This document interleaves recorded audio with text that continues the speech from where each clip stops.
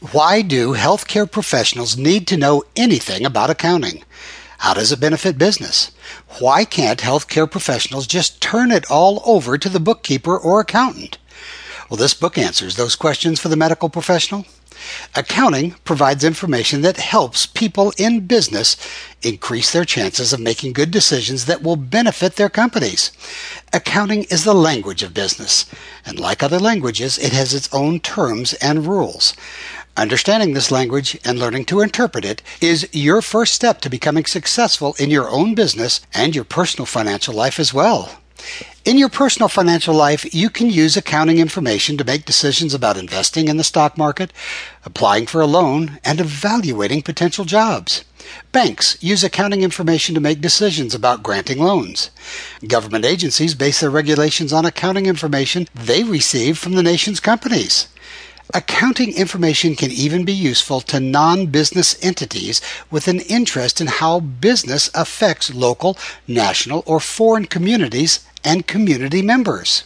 Businesses use accounting information for planning and budgeting and for making decisions about borrowing and investing.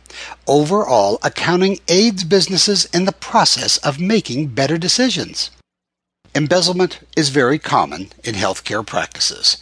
Have you asked yourself some of these questions about your medical practice? What is fraud and embezzlement, and how do they impact my practice? What are some of the warning signs that an employee may be stealing? What should the managing healthcare provider do if employee theft is suspected? Who is the most likely to commit embezzlement within a medical practice?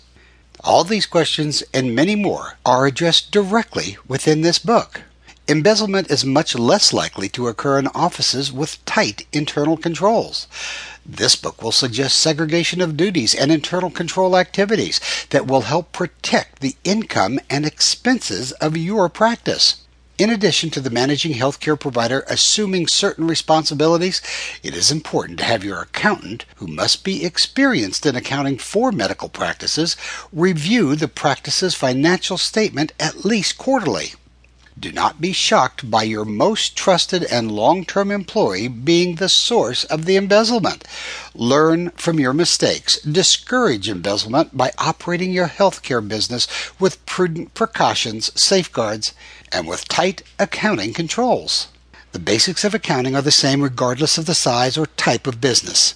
In the Doctor's Guide to Owning a Financially Healthy Practice, what they don't teach you in medical school, you will learn the basics of accounting through the examination of an imaginary medical practice, Desert Medical Care Company.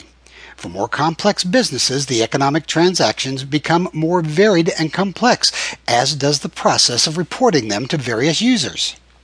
The foundation of it all, however, remains the same.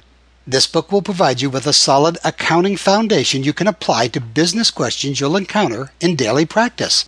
Especially if you have little or no experience with accounting and financial statements, this book is for you.